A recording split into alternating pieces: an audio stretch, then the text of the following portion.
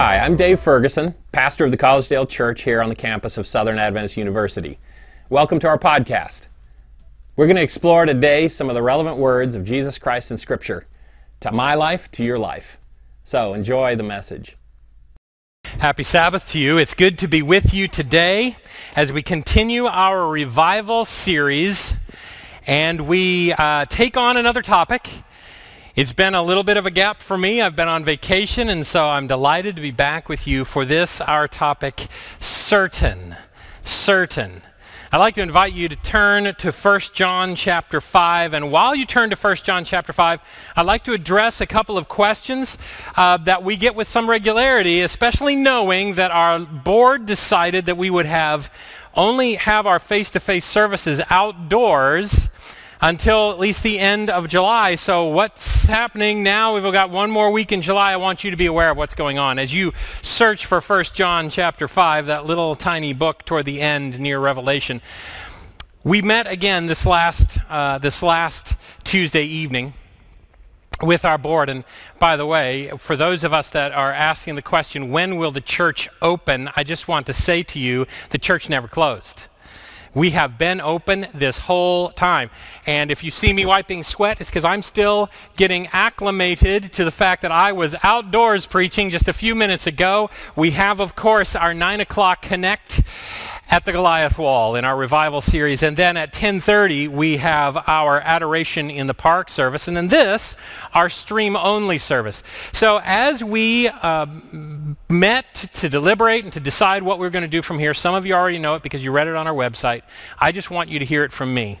And I'm so thankful for our board's careful deliberation.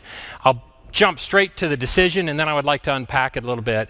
We have decided as a board that it is our most responsible choice, even though it's getting hotter, to stay with outdoor services as our face-to-face services. We are likely to be able to start offering a couple of additional things. I think we're going to be soon having a outdoor family Sabbath school, kind of a hybrid of Sabbath school elements and children's church outdoors. We have a large tent that's going to be pitched by the university for campus ministries and student activities and the church activities. And so campus ministries, once they get going with the school year, will be holding their Vespers in that location. We'll hold another worship service, Merge, our gospel worship service there. So we'll keep you posted on the additional things you can be looking for. But I just want to tell you, obviously, in the news and in our county, the conversation has been going on about what is happening as the numbers climb and rise. And I just want you to know that as we prayed and thought about it, we want you to know a couple things. First of all, the county has mandated certain things that do not apply to churches or places of worship. And the reason that is true is not because it wouldn't be safe or good or a wise idea, but rather they want us to have religious freedom and don't want that to become a contest, and we respect and thank that avoidance entirely. But now that means we have to make decisions. And as we have read what the county has mandated and the county's wording in doing so, asking that when indoors we wear masks, mandating that. When outdoors that we socially distance 6 feet, and when that isn't able to be maintained, that we wear masks even outdoors. Their desire is that we curb the growing numbers, and their frustration is that best practice they feel hasn't been followed. And so we interpreted that as an implicit request of us, a faith community, to help with this, and that we would like to participate in the good health of our community. And you may be on any point in the spectrum of whether it's helpful or not to wear masks and all of that, but we've decided we want to be a participant in our community, being a witness to the fact that we want to help in that. I'll give you a second issue that's a really big one. We're rolling into August here, and our school system is hoping to open. There are a lot of conversations about exactly how that goes. Every time we get that all figured out and settled, then another question comes up, and it just keeps spinning round and round and round. Our university is about to invite students back on our campus. We are the University Church. Education is a huge piece of our mission. And we believe it is our duty to help our university and our school system to be able to open safely. And as we've heard the stories of some of the super spreading events that have gone on in our community, it strikes us that we could create problems if we don't sacrifice just a little bit at this time. And we're, by the way, gifted and privileged to have opportunities that other churches do not. We have spaces in our partnership with the university that allow us to continue worshiping outdoors. And we're hoping to work on those even further. But so the mandate from the county, this implicit request, please help us curb the numbers through September 8, means that we've decided through September 8 we're going to stick with our outdoor only face-to-face and then this streaming event. And so that would put us at the 12th of September, but we'll be taking a look as we go. As you know, this is an ongoing conversation. I realize not everybody would have made the decision that our board did. But you've asked this board to make these kinds of decisions, and it is with much prayer and concern and care and courage that they have done so. And so I really appreciate those who have served in that capacity and your understanding in the meantime. I bought you plenty of time to find 1 John chapter 5, by the way. I don't care how difficult it is. You could have gone to the table of contents and figured it out by now. So here we are, 1 John chapter 5, one of my favorite verses in all of Scripture, the 13th. I write these things to you who believe in the name of the Son of God, so that you may know that you have eternal life. Could it be that Jesus Christ, here among us in his Spirit, what his great desire would be for you and for me this morning would be that you and I this morning, now turned afternoon, that we could be certain in our standing with Jesus. I don't know how you were brought up spiritually, whether you came to Jesus in the middle of your life or what story of God has been running around the turntables, the loops in your head. It's possible that you, like some others I know, have felt that God is kind of interested in us being off balance in our relationship with him, always wondering if we're acceptable, probably filled with a lot of self-loathing. Maybe you've heard it in our prayers, Lord, we know we don't deserve you, and that is true, but that's not the perspective God spends his greatest energies drilling into. He wants you to know, you are my son, you are my daughter, you are a prince, you are a princess, you are an heir to the kingdom, and I want you to be certain today. So across these airwaves, whether you're listening to me live right now or into the future, today, Jesus wants you to know where you stand with him. And you can live the life of freedom. That freedom, the Gospels would say, when the Son sets you free, you are free indeed. I want to pray, and then we're going to dive into more Scripture. Father, thank you very much for your love. We thank you for our community, those that we know well, those we don't so much. I thank you for the opportunity to talk together, whether face-to-face out in the park or across the airwaves today. What privilege we have to be a family together. Help us to open our hearts. Lord, I want to claim the promise that you intend for us to have a certainty in our relationship with you, not teetering, wobbling, wondering. In Jesus' name, I ask that you send your Spirit to give us that certainty. Amen. Well, here we are discussing the subject of certainty. I've just come off of vacation. You might have noticed I've been gone for the last couple of weeks, Matt. And that's because I've been on vacation. Our children all came together. We spent a week of vacation just right here, just going up to Hiawassee and floating, or to Parksville Lake on a pontoon boat, or those kinds of things.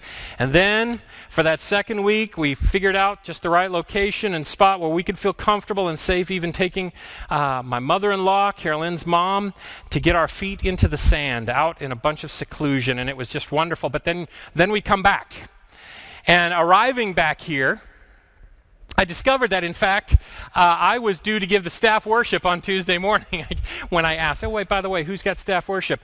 You do. Ah, awesome. Well, so that gave me about 24 hours notice. I did a little bit of thinking, and I was just filled with this sense, coming back Sunday night, filled with this sense of vacation. And so I asked our staff a question I'd like to ask you. Is there some location where just the sight of it makes you feel like vacation is happening. There are some other ones. There are some sites where you see that certain thing, you hear that certain sound, you maybe even smell a certain smell, and you know you're working now, right? But is there a place that when you see it, immediately you think vacation? I want to tell you about the one that is most powerful in my mind, and I'm going to show you this particular bridge right here.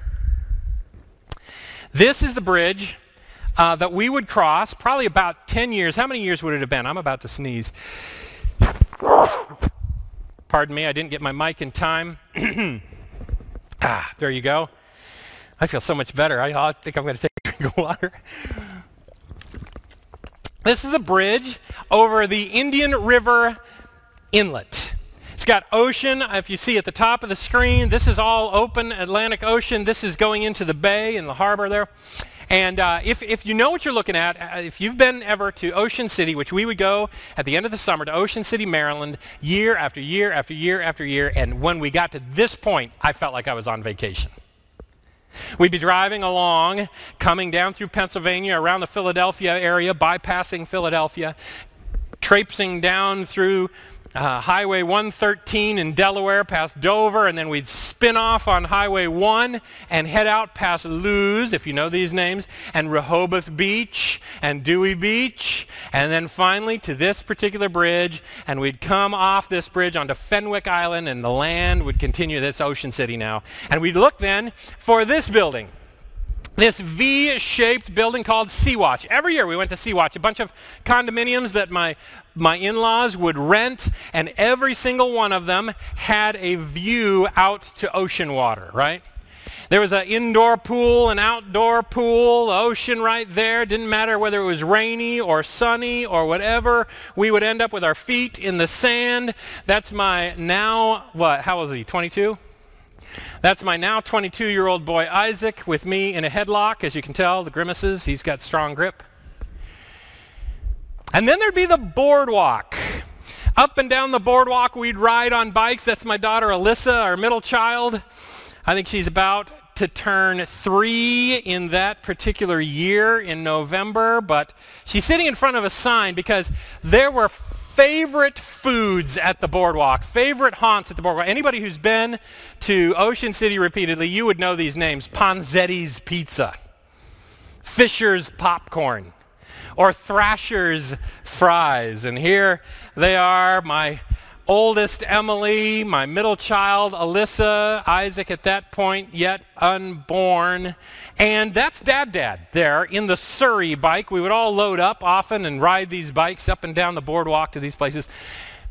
Sometime later, in a conversation, amazing how often my daughter Emily and her grandfather, Dad, might get into a little argument about one thing or another. This particular day, at one point, Dad says, well, of course you know French fries. He's not there in front of Thrasher's French Fries. We're at another location at this point, but their French fries must have been involved. My wife was overhearing this conversation in parts. And Dad says to Emily, of course you know French fries are made from potatoes. And Emily says, no, they're not. Yeah. French fries are made from potatoes. No, they're not. Well, yes, they are. No, they're not made from potatoes. Yes, they are made from... And the two children begin to argue very vigorously. Till finally, Dad says, well, ask your mother where French fries come from. And Emily goes to Mom, Mommy, where do French fries come from? And only having half listened previous to this, she just blurts, well, potatoes. And in that moment, because the right person said it, finally Emily was won over. It didn't matter what Dad was saying. She was certain he was wrong. So she was not yet able to be certain that potatoes are the source of French fries until Mommy said it. And I wonder if there's someone we should listen to today to create the kind of certainty that would change everything in our lives, if Mommy would clarify that French fries come from potatoes today. And John would write it in 1 John. I want you to know this, French fries do come from potatoes. I want you to know this so that you can be certain you have eternal life. And so, on this subject of certainty, I invite you to dip into a book that is very confusing and can make us sometimes feel very uncertain. What is Paul even talking about? If you've read much of Paul, you know, boy, I have to stop, I have to slow down, I have to kind of unpack the wording. And we're going to do a little bit of that in the 8th chapter of Romans, the book of Romans. The chapter starts having come rushing out of the 7th chapter, and in fact, this is a connector verse. It says, therefore, in other words, reach back and grab chapter 7. We'll go back and get it in a minute, but it says this, there is now no condemnation for those who are in Christ Jesus. I want you to know you have eternal life. There's no condemnation for those who have eternal life.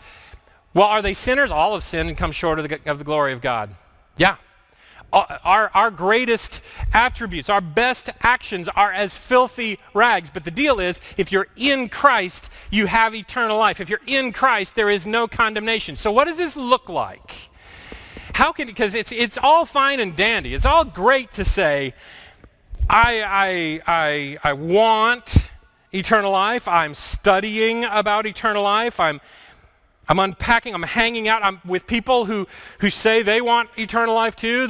There are certain attributes and actions, and boy, it'd be great if we could just build a list, and if you do this, and this, then you know you've got eternal life. Like if you eat that and you don't eat that, and you wear that and you don't wear that, and maybe you don't dance, or maybe you go to church on Sabbath, or you do.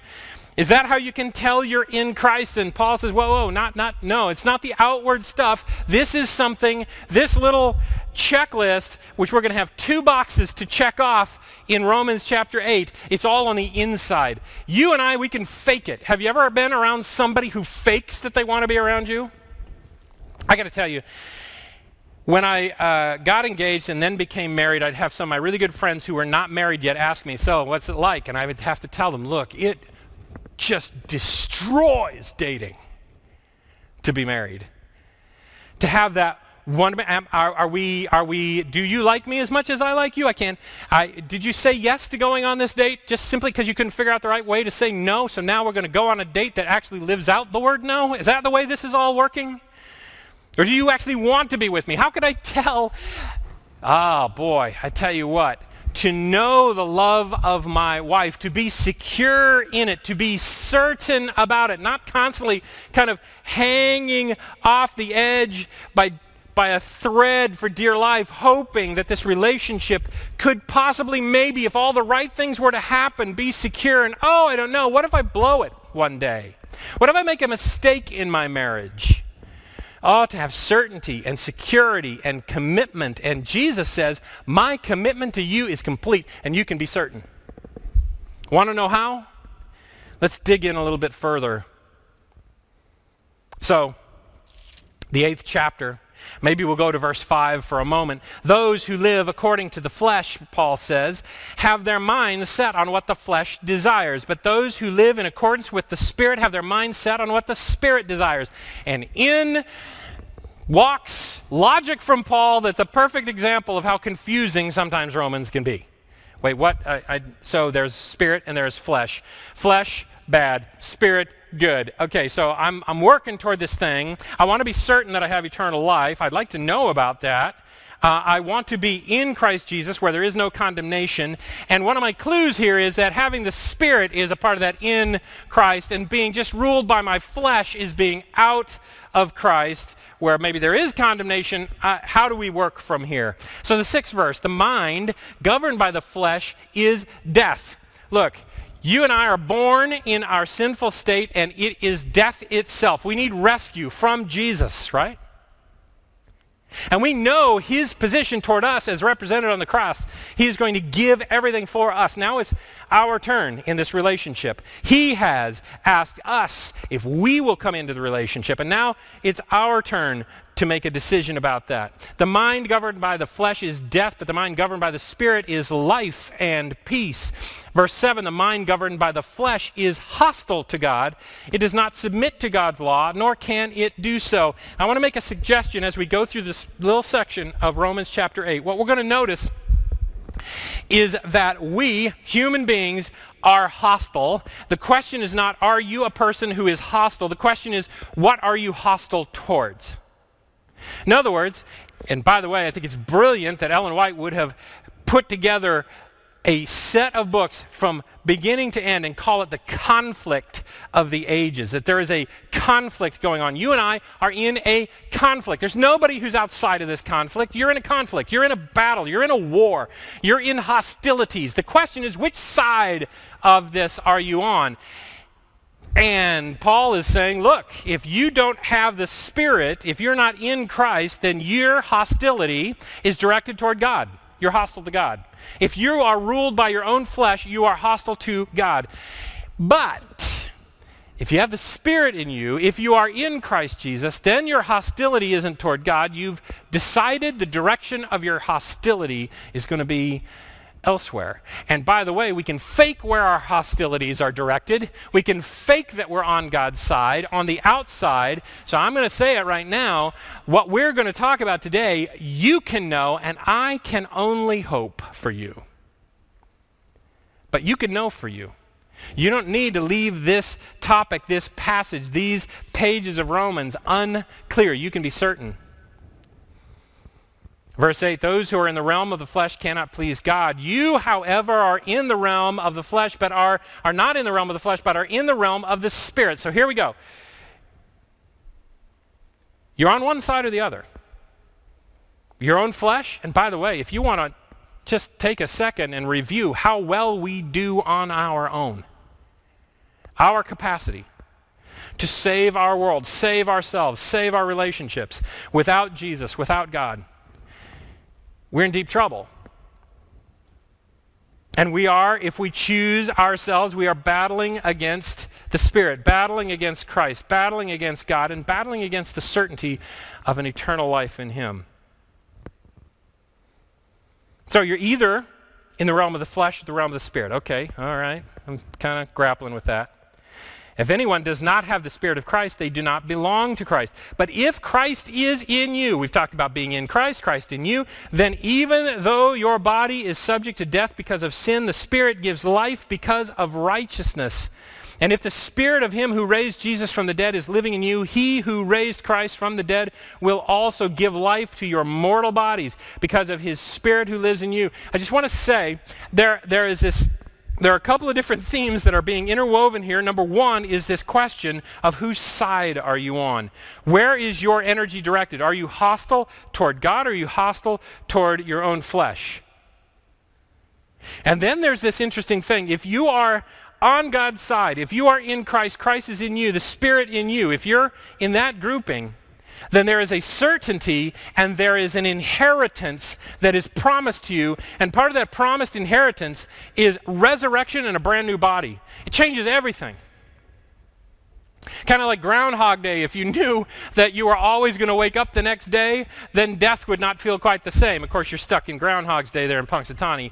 In this particular inheritance, you have eternal life in the preferred choice of being in heaven and this new earth. And so God says, look, my sons, my daughters, they have an inheritance. It includes the resurrection. It includes a new body. And if you, by the way, are 56 like I am, you know you're in a losing battle with your body. Your body is betraying you and turning against you. Some of you are a lot younger than that, and you know it to be true. Some of us have friends at very young age that have had all kinds of calamity in their own physical health. But maybe not. Maybe you're 90. You know your body is getting away from you. Could be somebody's getting close to 100. Yeah, well, okay, great. We don't know too many 100-year-olds, and I don't know any 120-year-olds or 140-year-olds. It's getting away from us. This is a part of the inheritance, is that we need not fear for our future. We will be given a new body. We will be given a new earth, and we will be given complete access to this God in our inheritance. So how can we know whether we are in him or not? Is it just lip service? But if Christ is in you, then even though your body is subject to death because of sin, the Spirit gives life because of righteousness. In verse 12, therefore, brothers and sisters, we have an obligation, but it is not to the flesh to live according to it. That's what we're battling against. For you live according to the flesh, you will die, but if by the Spirit you put to death the misdeeds of the body, you will live. Okay, so this inheritance, this certainty, this eternal life, here's checkbox number 1. It's hinted at in earlier verses. It's definitely spoken of in the 7th chapter. But right here, there's this interesting thing where Paul writes that you may die, but if by the Spirit you put to death the misdeeds of the body, you will live. And sometimes when you read things like this, you might, for instance, here be tempted to think, if you can get good enough to no longer ever perform a misdeed, then you would live. But that's not the language. And if you dig into it in the original language, what you'll find is being said, it's not the point about whether you have a misdeed or not. The point is, what is your reaction to your misdeeds? Are you wielding a sword to put to death the misdeeds that you have? What is your posture towards your misdeeds? We told you already that if you are of the flesh, your posture towards God is one of hostility. And here's the flip side. If you're on God's side, if you have invited the Spirit into your life, if this, a manifestation of whether the Spirit is in your life or not is your response to your own misdeeds. And I can't tell you about that. Only you could tell from the inside out. You hear it in Paul's words in the 7th chapter where he talks. You remember it? He says, the things that I want to do, I don't do. The things I don't want to do, I do. And I've come to grips with the fact there is a war raging from the inside. I don't need anybody else on the outside warring against me. It's in my own flesh that I have a war and a battle. I have to fight against me. And that's the question. Is the Spirit in you? Have you taken hold of the Spirit? Have you invited the Spirit in? A common denominator, an indicator of the presence of the Spirit in your life in this passage is not so much the point about whether you have a misdeed, but what is your posture toward misdeeds? Are you trying to build a world in which you can argue for the opportunity for those misdeeds? Well, but they did, but, well, you know, it's not that bad. And by the way, who should be judging anybody anyway? Are you trying to create a secret, walled-up part of your life where you can live in this world of your misdeeds and then you can come out to all the other individuals who never know about what's behind that wall? And you can act like a God follower while back behind the wall you're not? What is your posture? It's not about, not a word in this passage will be spent on your performance. It will be spent on your posture. And by the way, this is a verb of continuation. But if by the Spirit you are in a process of continually putting to death the misdeeds. I don't know. I have a son who is very interested in computer games, and every once in a while I'll see some version of a computer game where he's fighting off something, and they just keep coming, and they keep coming, and they keep coming. Are you in a posture of fighting off the misdeeds, of being upset by the misdeeds, of hating the misdeeds? That's the way Paul describes it right before saying there is, though, no condemnation for those who are in Jesus Christ. He is saying, look, I've got this battle going on in me, but I am in Jesus Christ. And so he's helping me with it, and I don't know exactly how long it's going to take me to get over that thing or that thing or that thing. It may even be in a twinkling of an eye as I am changed. I don't know about it. It might be the resurrection itself. All I know is this: I'm in a war. Jesus and me, in a war against these actions, against these things. And when I do this thing, and by the way, you know the things that you are most prone to slip and fall over. You know the things that you have done so many times, it's nonsense. You know the things you are naturally blind to, the moments that just get up in your throat and you say the wrong thing, you do the wrong, you know the stuff about you. I sure hope you do. And if you don't, then Jesus Christ wants to bring a mirror up and say, look, let's take a look at some of this because you and I need to battle that stuff. But your certainty with Jesus will not be based on you performing well enough. If somebody's convicted you of that, we need to get rid of it. It's going to be based on whether you have claimed fully God in your life and you've said, I'm on your side and we're going to fight these things. And when I do slip and fall, I'm on the warpath about it. I am against these misdeeds, not somehow even subtly for them. So that's checkbox number 1.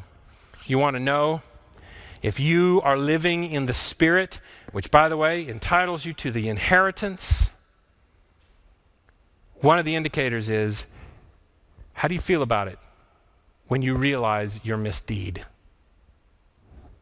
If you are upset by it, if you are hurt by it, if you are angry by it, frustrated, at war with it, that is a sign the Spirit is working in my life.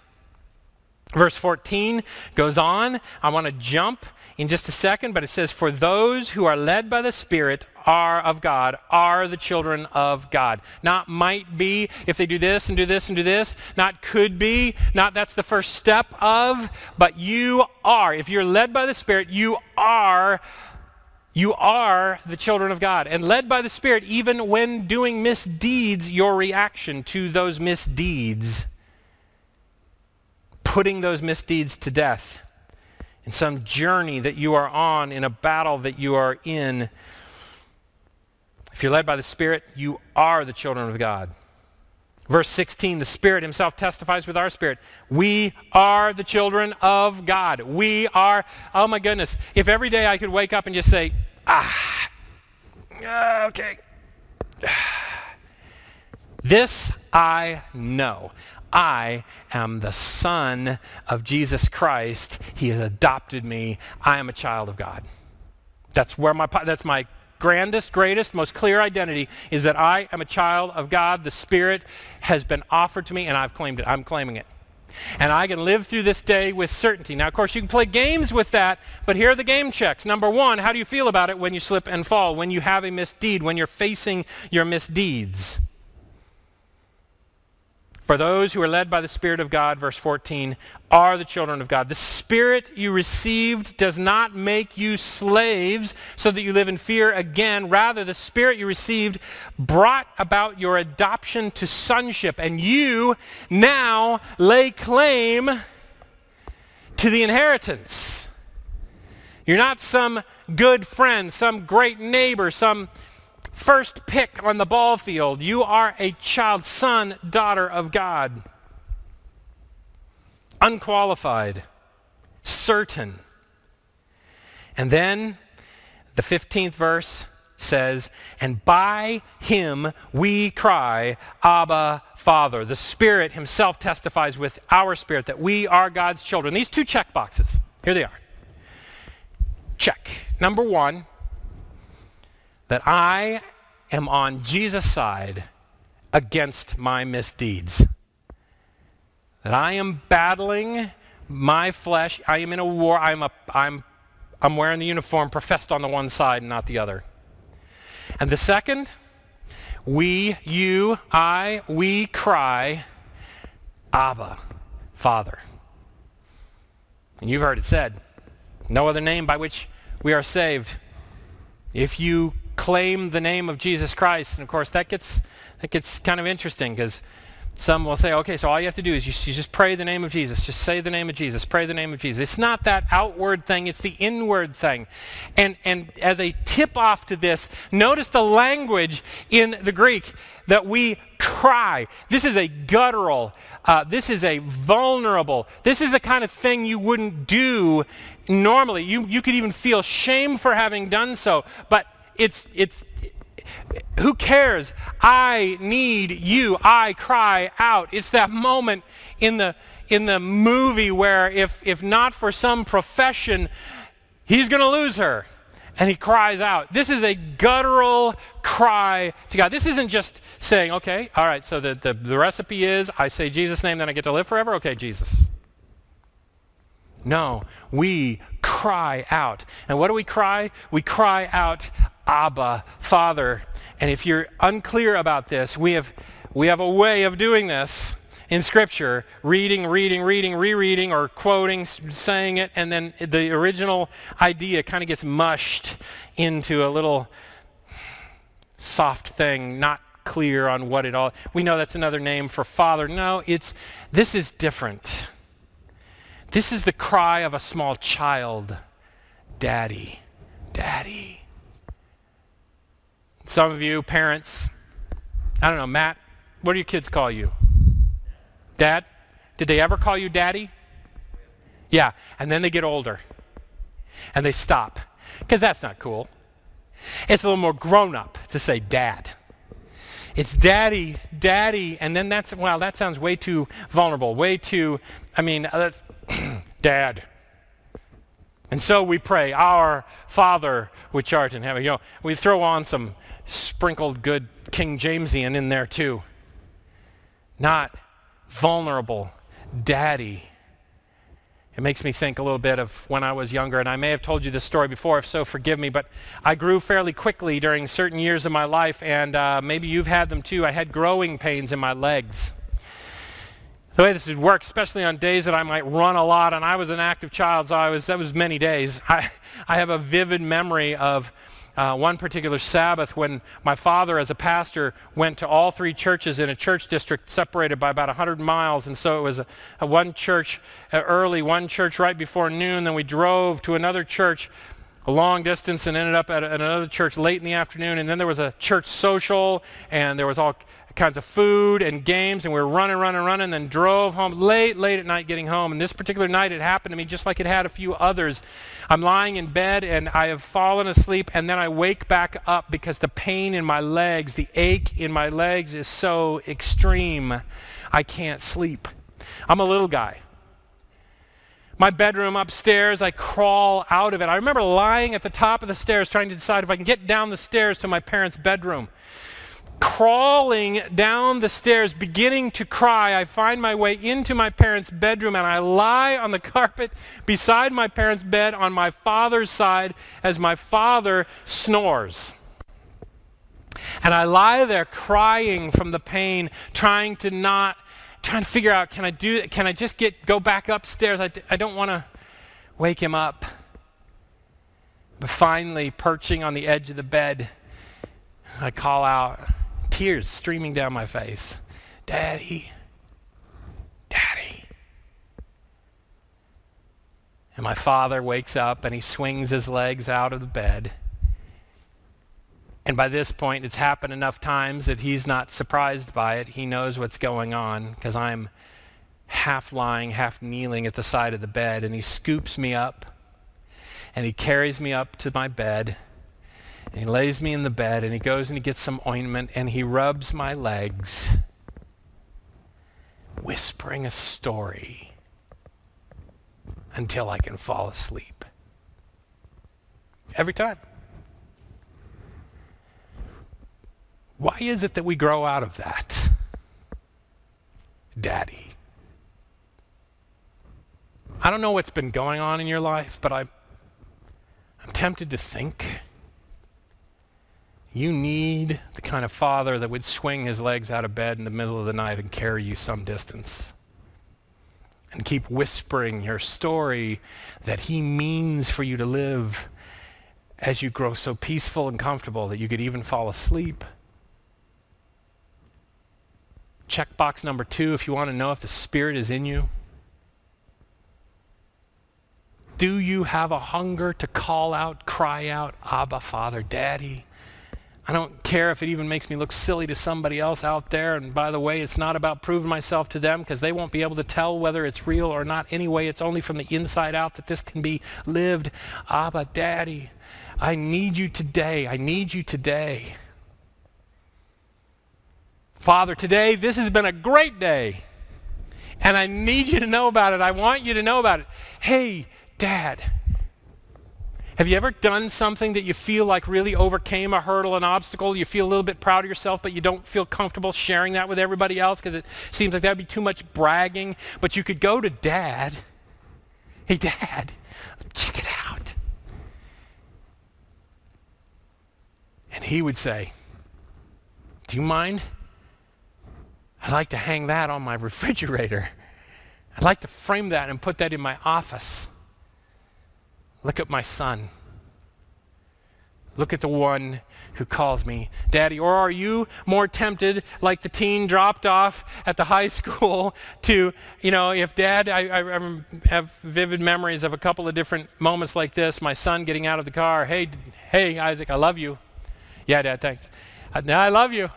And I would joke with him. I'm going to just keep calling out louder and louder. I love you. I love you. You know the right response. I love you, Dad. Love you too. Abba, Daddy. Right now, whatever you've been experiencing in your spiritual journey, know this. Jesus wants you to know